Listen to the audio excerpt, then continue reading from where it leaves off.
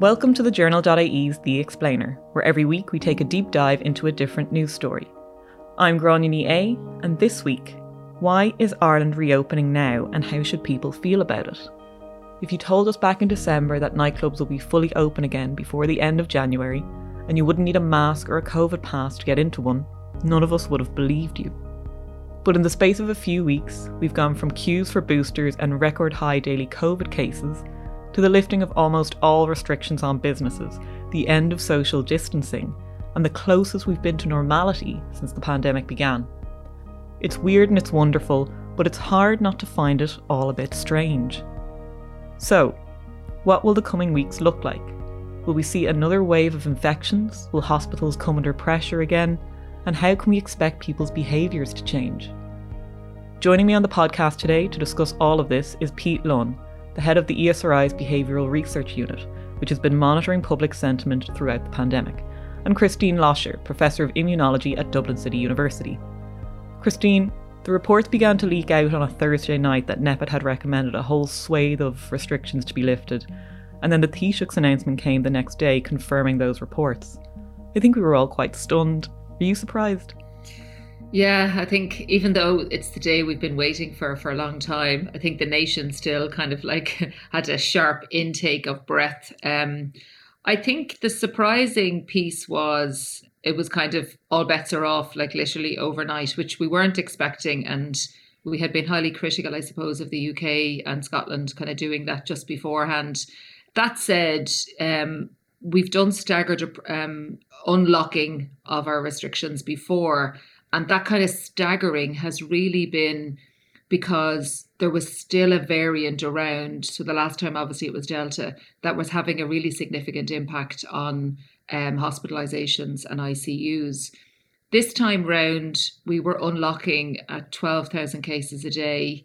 And we probably were up to about 40 or 50,000 in early January, with still no real significant impact on the healthcare system. So I think there was probably a thinking that there was no need to stagger because actually there was a lot of capacity for case numbers to go up with a very much overnight kind of unlocking of restrictions, and that we know that the translation into hospitalizations and ICU really wouldn't happen. So I think that this is a very different situation. We've only unlocked before in a staggered manner with other variants. Omicron is very different. Our immunisation and boosting status is second to none, and we never had that when we unlocked before.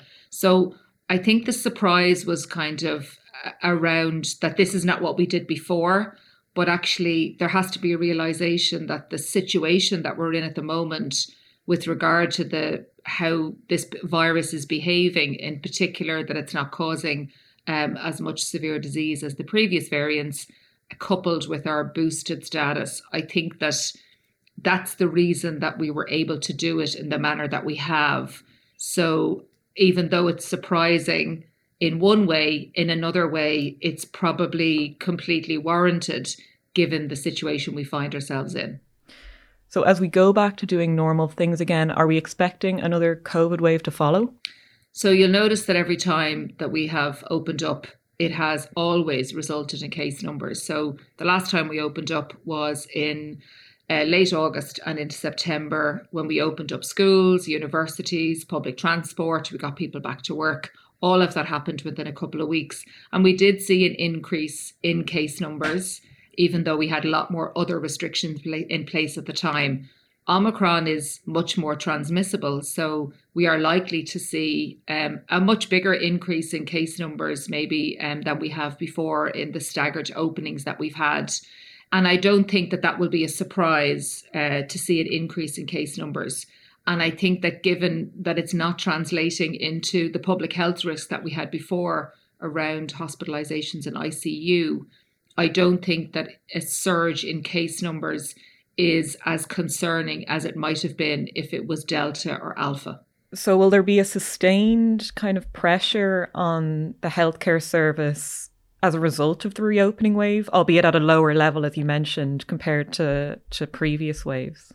So the latest kind of figures that we've had from hospital settings in particular is that even though the numbers went up to, 8 or 900 in hospital, about half of those, I know the Minister for Health came out and said about half of those weren't being treated for COVID, that it was an incidental on top of whatever they were being treated for. So the numbers that were being hospitalised with COVID as the primary factor were actually much lower than the numbers that we were hearing about hospitalisations. There wasn't really any translation into ICUs, and predominantly people in ICU are still in there with Delta. I think that the pressure on the healthcare system, while there has been sustained pressure over time, I think that pressure will start to release in the coming weeks and months, given that Omicron is not the same type of virus that we've seen before in terms of how it impacts on people's health. So I think that in the short term, case numbers may go up. It may result in a small number of hospitalisations, but not to the extent that we've seen with previous variants. Christine, the Taoiseach has stressed that the boosters were so important at Christmas. Just how important were those extra doses? They were absolutely vital. So the science that we have at the moment says that the boosting dose that you got with that third booster gave you 90% protection against hospitalisation with Omicron. And it has no doubt played a significant part in that uncoupling of our case numbers translating into hospitalisations in ICU. So the science is very strong around boosters. It's been shown to be very strong, particularly around Omicron in terms of severity. So I think those boosters and that acceleration of the booster programme that we saw, particularly through December, was absolutely vital in preventing the impact that Omicron could have had on the general population, particularly those over the age of 60. We saw case numbers absolutely go into a steep decline after boosters were given to that age group. So there was a really significant impact. And I think it's really important that people understand that just because Omicron doesn't cause as severe disease in most people and that the case numbers have decreased, I think we need to really be very clear that continuing with the booster program to the rest of the younger age groups is going to be a key tool in actually helping us stay open. I actually think it's going to be a key enabler of the opening up of society. So, people really need to get their boosters when they can. I think the decline in booster uptake is a lot to do with the fact that people who've been infected very recently with Omicron have to wait 3 months. But we are seeing slower uptake in some of the younger age groups. So we do need to get that message out there that boosting has played a significant role to get us where we are with the reopening. But keep on boosting is going to keep us there. We've heard that many more people have been infected in recent weeks than the official figures suggest. Do we have any idea what percentage of the population have been infected during the Omicron wave? And can that be seen as a good thing in the long term? We certainly know that we were having way more cases than we were able to record. And that was really predominantly due to testing capacity, but also potentially due to the fact that because Omicron was presenting in people who were vaccinated and boosted, a lot of the time people were having it, were completely asymptomatic and potentially didn't know. The WHO's kind of predictions were that about half the people in Europe were going to get Omicron. So it is likely that we've had, maybe a million and a half cases since Omicron came on the scene. So we have had a significant proportion of the population infected with Omicron. And while infection with any virus is never a positive thing, I think the side effect of having so many of the population infected with Omicron is that the side effect has been that it has increased our level of population immunity because we've had that scale of infection. So I suppose it's trying to look for the silver lining on that cloud of Omicron rather than infection being seen as a positive thing. I know that a lot of people have, talked about, well, if Omicron is so mild, why don't we just let everybody get it and it'll all be fine? But we are still trying to figure out a lot about this virus, particularly the long-term impacts, issues around long COVID. So avoiding infection is really important, but the side effect of it has topped up our population immunity. and has added to the level of immunity that we've had. So that's been the side effect. And that's a positive thing for us going forward, that we now have a lot of immunity with natural infection. We've got significant immunity with vaccinations and now with boosters. And that's left us in a really a very good position in terms of how we might deal with another variant. And that leaves us in a very positive position, and we're well prepared.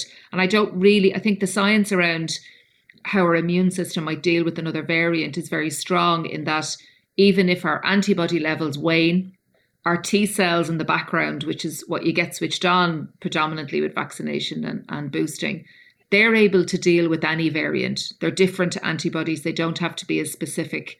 And the science is very strong now that our level of population immunity will really protect us from severity of a future variant. I think it's important for people to know that, because I think that's a really good, encouraging piece for people around getting vaccinated and particularly getting boosted.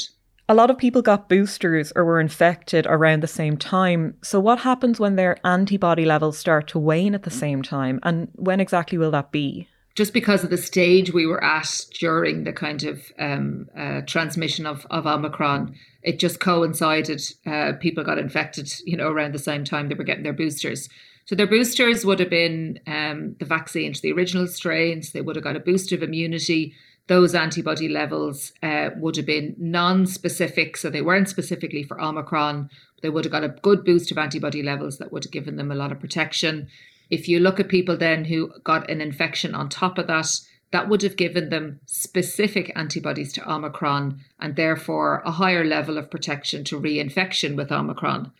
In terms of waning immunity, like waning immunity from a natural infection and from vaccination happens over time. It happens with the antibody levels, not the other arm of the immune response, that T cell response that we know is so important against severity.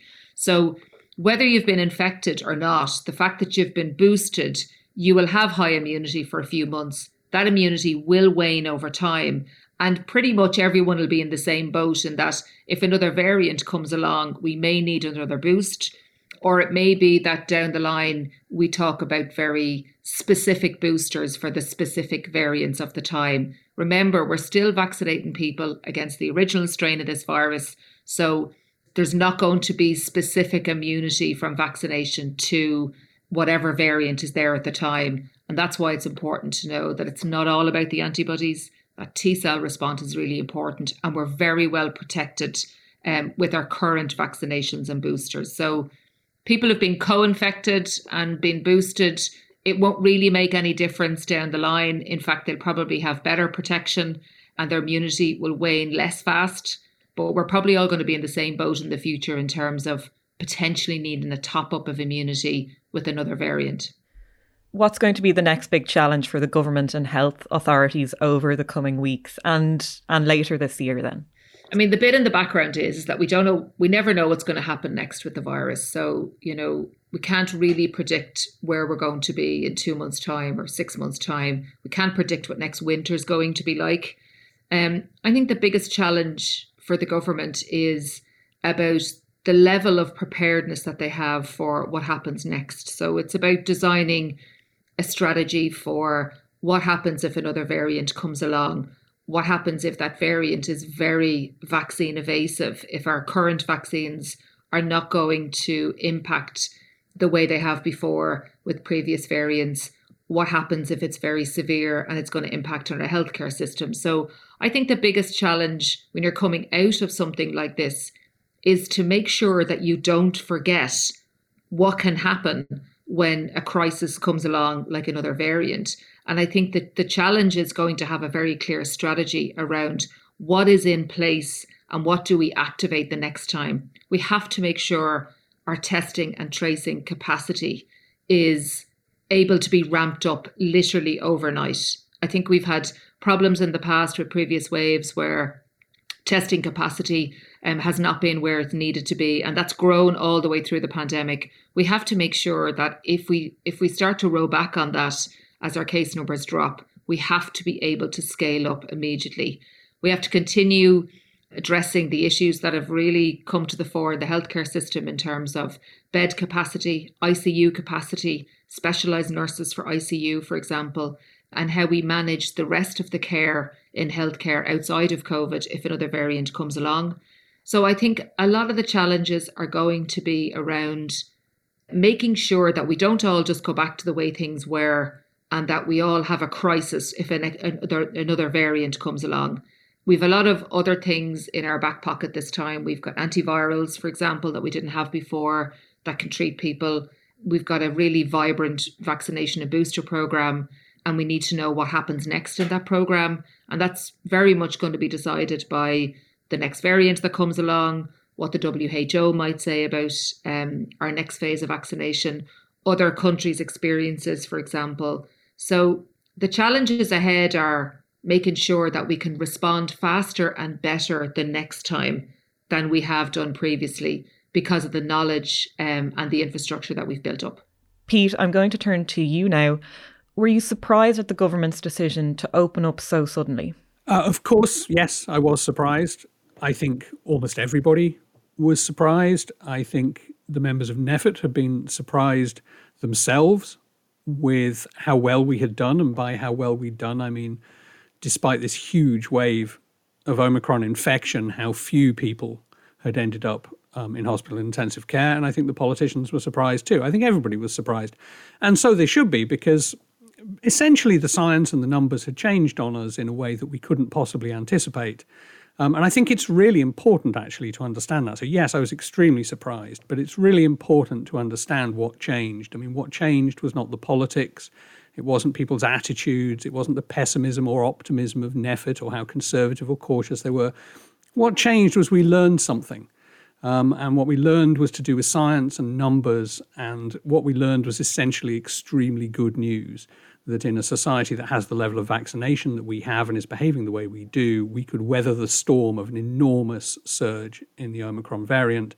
And because we can weather that storm, that now gives us the opportunity to have more freedom. So yes, I was extremely surprised, but I think it's really important to understand what the source of the surprise was. And as a behavioral scientist, I know that people don't like uncertainty very much. And even with hindsight, we tend to sort of belittle it. So it's really important to know that what happened here was not likely to happen. It wasn't certain to happen. It's really good news. It came up. We threw the dice and we got a 6, basically. That's a nice way of putting it. When it was announced that restrictions will be lifted in one go, especially when some of those restrictions hadn't been lifted before, what does that indicate to the public? Does it give them the impression that COVID isn't a threat anymore? Well, I think certainly, I mean, it's bound to give a message that says that the level of risk to you as an individual and to us as a society is lower than previously we thought. And that's absolutely correct. It is. And it's important that that message gets across, and we should feel comforted by it. That does cause some difficulty, though, of course, because we're surprised and we're essentially told that the virus is less dangerous to us and society generally than we had previously thought. And therefore, as individuals, we have to decide sort of how much to move the dial, if you like, in our own behavior, how much to adjust our own behavior for that level of risk. And I think that's going to be very important going forward now, that we give a kind of clear narrative for how to move that dial. When is it we still have to be cautious, and when is it okay to be less cautious, given that we appreciate now that the overall level of risk to us and to society more generally has changed. So yes, I think it's bound to give that message, but how it gives that message and what narrative we put on it is really important. What data do we have at the moment that tells us how people feel about this decision? So we do have data on opinions and attitudes following the Taoiseach's decision about opening up the economy and society. We don't yet have good data on behaviour. We'll get that over the next week or two. But on opinions and attitudes, it's actually an interestingly mixed response.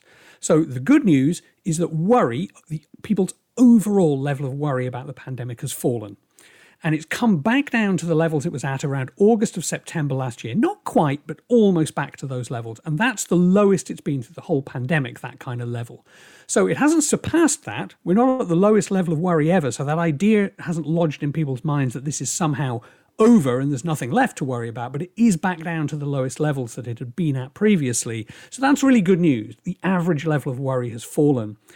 But for a substantial section of the population, there is clearly anxiety associated with this as well. So we've seen a jump in the proportion of people who say they want more restrictions again.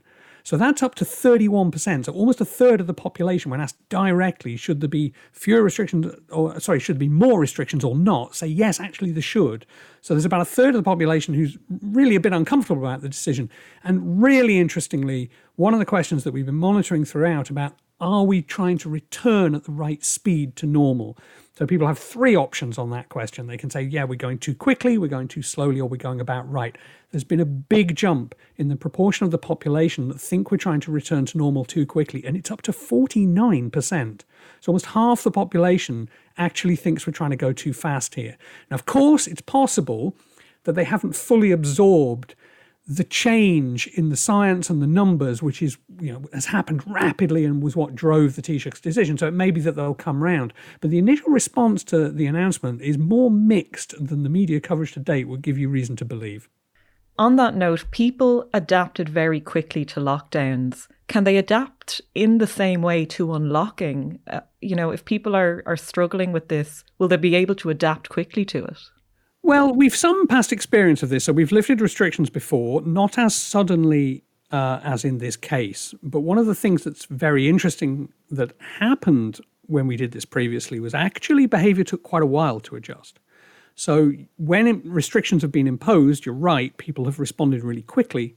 And typically within a day or two, the overwhelming majority of the population has radically altered their behaviour. That is unlikely to happen going the other way based on our experience so far.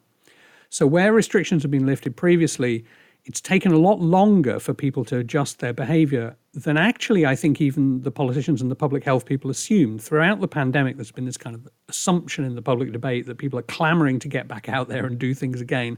And doubtless we've all felt that way at times. Actually, when we look at the behavioural data, as restrictions are eased, we have what we call in our lab a behavioural lag. It actually takes time. And people go slowly. They dip the toe in the water. They start socializing again slowly, and it kind of accelerates. And we've seen that lag can be as much as 8 or 10 weeks of people changing their behavior in response to the lifting of restrictions. Some of that's just about planning. It's just about you don't have anything planned in diaries and events and so on, and they start planning again. But some of it is just about people wanting to go cautiously. And there's no reason not to. I mean, taking your time about it and allowing it just to sort of gently accelerate is probably quite a comfortable way to do it. And there's no major loss to you from doing it that way. So I think people are just much slower in responding to these kind of events than we might initially anticipate. All we really have to go on about what people feel is the research, the Amórach research, and then the debate on the airwaves and in the media about how people feel about restrictions. Do strong personalities skew our view of what the public want disproportionately? They have throughout the pandemic, to be honest. So, the answer to your question is a straightforward yes. I don't know if it's strong personalities so much as the people you hear the most. So in the debate, you're always going to be hearing from the people who are the most upset by restrictions, the people who are losing the most money, the people who are lobbying for change because it's in their commercial or political interests. And that does skew the general perception. So one of the jobs that my lab has had throughout this pandemic, and the Amórach data help us to do that too, but the study that we have, a kind of social activity measure, looking at what people are actually doing, measuring their behavior, and then looking at how they perceive that behavior. What we find is that typically the public have been more cautious than the public debate, and at times very substantially more cautious than the public debate. So, yeah, you're right. Perceptions do get skewed by it. And, part of our job is to point this out by using data from representative samples. So to give you an idea of that, prior to this announcement, there was no clamour for the lifting of these restrictions. Actually, on balance, people thought the government were going at about the right pace in terms of the level, both the level of restrictions and the speed at which talking about lifting them and the policy was moving. So this will have come as a shock. Now, of course, that doesn't mean that what they've done is unpopular, because people didn't know that the science and the numbers were working as well for us as they were until that gets communicated. Sure, we had an idea that Omicron was less severe, but the scale of that and what the numbers looked like had not really sunk in. So until we get new data, we can't really tell how popular the latest decision is, what the level of anxiety might be.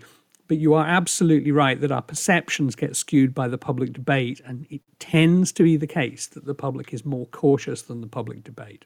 Looking forward to the future and the reopening longer term, what type of behavioural changes might we see among the public? Well, I think this is a really interesting question. And as a scientist, I like evidence. So I'm always very wary about gazing into crystal balls.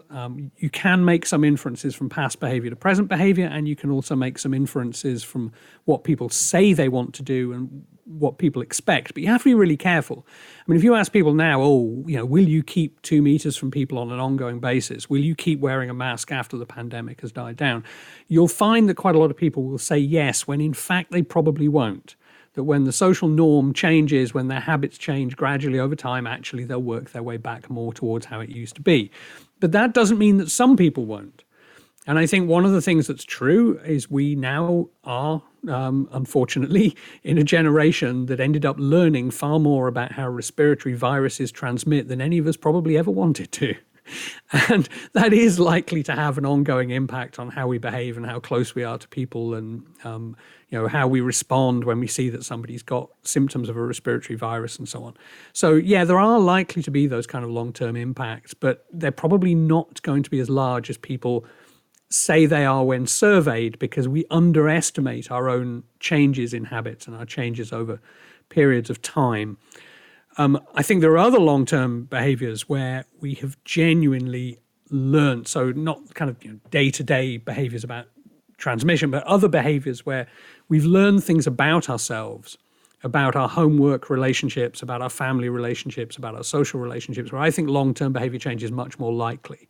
So when we ask people whether they want to go back to life before the pandemic, whether they would like things to go back to how they were exactly as they were in March 2020, the majority of people tell us no. We give people a 7-point scale on that, and most people will give us a response between 4 and 7 on completely different versus exactly the same. So if 1 is exactly the same and 7 is completely different, most members of the population actually are going to give us a scale, something at the top end of that scale, meaning they don't want to go back to March 2020. They've learned things about themselves and they want to change things about their lives.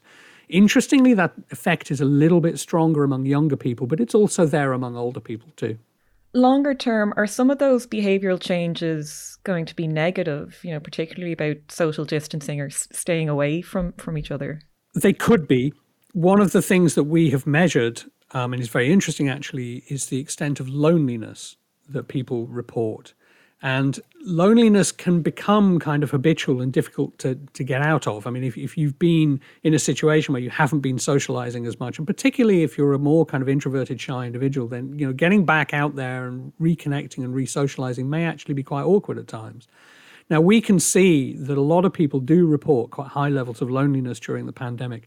That actually, interestingly, is strongest among people who are aged in their 40s, and it's generally stronger among younger adults than older adults, which is the opposite of what we tend normally to think of in society, that there's this sort of typical stereotype of older people becoming more lonely as, obvious things happen in later life that might limit their socialization and their mobility and, how many of their friends and peers are still alive and all the things that we think might affect loneliness in old age. But I mean, interestingly, at the moment, younger adults are far lonelier than older adults. And as we come out of it and we try to change that, it may take some time to change, and some people may really struggle to get over that difficulty. Is that kind of another phase of the pandemic then, trying to correct that, probably through communications, or how would you go about correcting it? I wish I knew how to correct it. I think it's very difficult, but I think if policy is sensitive to it, it will help. So I'm really pleased, actually, that the focus has been very much on lifting restrictions that are good restrictions for young adults to get them socializing again. And there's been a focus on that here. I think that's really important because, as I say, we can see that in the loneliness data. We can also see it in the mental health and well-being data. The people who've borne the brunt of the pandemic, not from a physical health point of view, but a mental health point of view, are young adults. So I think policy that tries to focus on activities for young adults and trying at all costs, if we can, to keep those open, have a bigger benefit given the kind of mental health and well-being and loneliness data that I'm talking about here.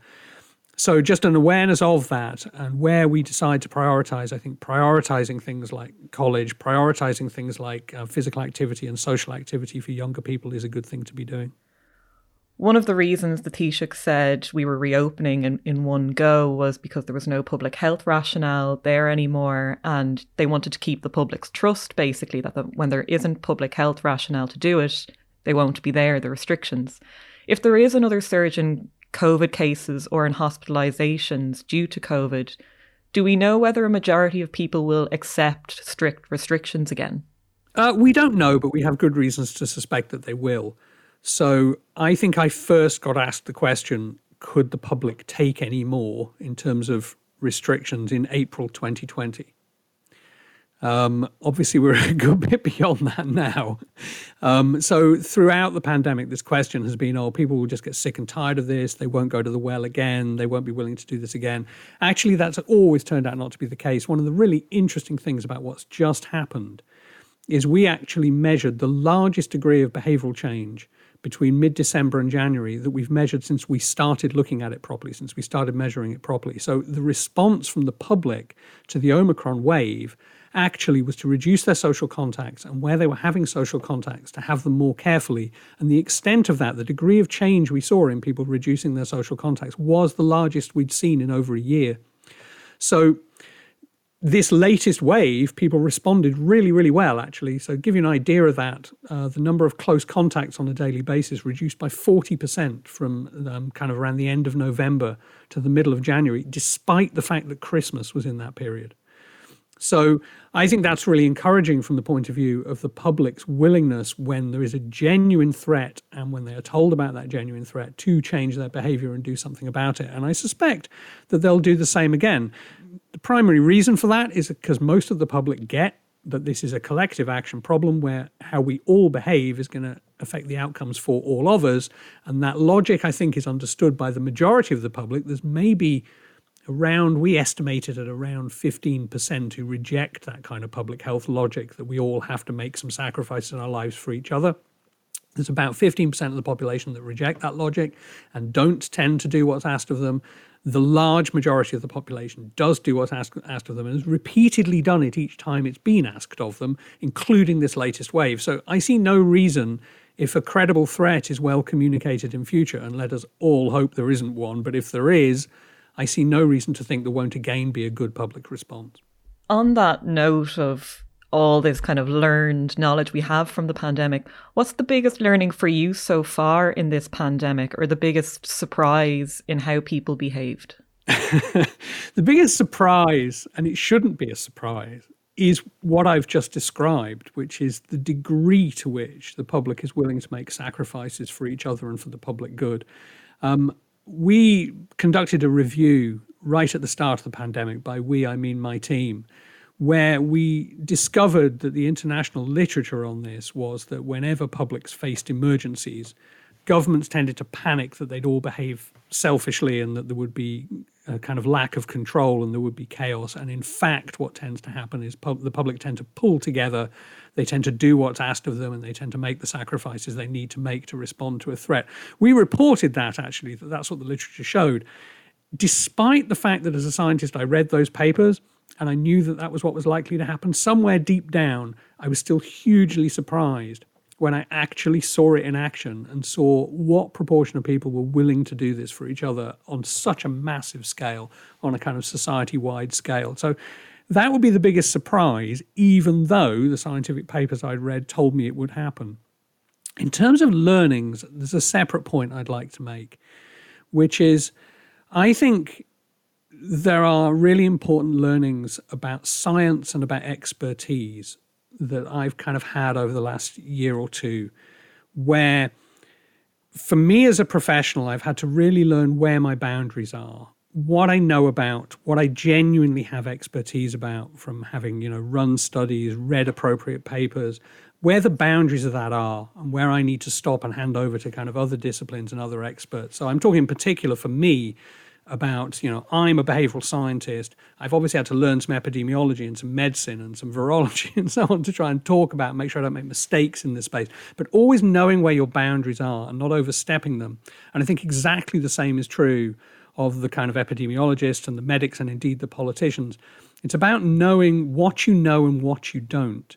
And when we're all trying to coordinate this public response and have the public debates that we're having, where the boundaries of those expertise are, who is good at knowing them, who can you trust that they're always sticking to what they genuinely know about it and admitting the stuff they don't know about, and how important that is, that where we get it right is where people are saying, look, this is what I know, this is what I don't know, and they can interact with other people who have different expertise and different perspectives, say, well, this is what I know and this is what I don't know, and that we can get that together and get a good collective response. And I think the biggest learning I've got is how incredibly important that is, both for me personally as a professional and watching our societal response to this pandemic. That was absolutely fascinating. Thank you, Pete and Christine, for joining us today. Thank you for listening to The Explainer, and thank you to our guests, Christine and Pete, for joining us. This episode of The Explainer was brought to you by producers Nikki Ryan and Aoife Barry, and my co-host Michelle Hennessy. If you want to support The Explainer, there are a few things you can do. Head to thejournal.ie/contribute to become a one-off or monthly subscriber. You can also leave a review and rating wherever you listen to your podcasts. It's a great way to help other people find us and to listen to our work. Thank you. Slán Tamil.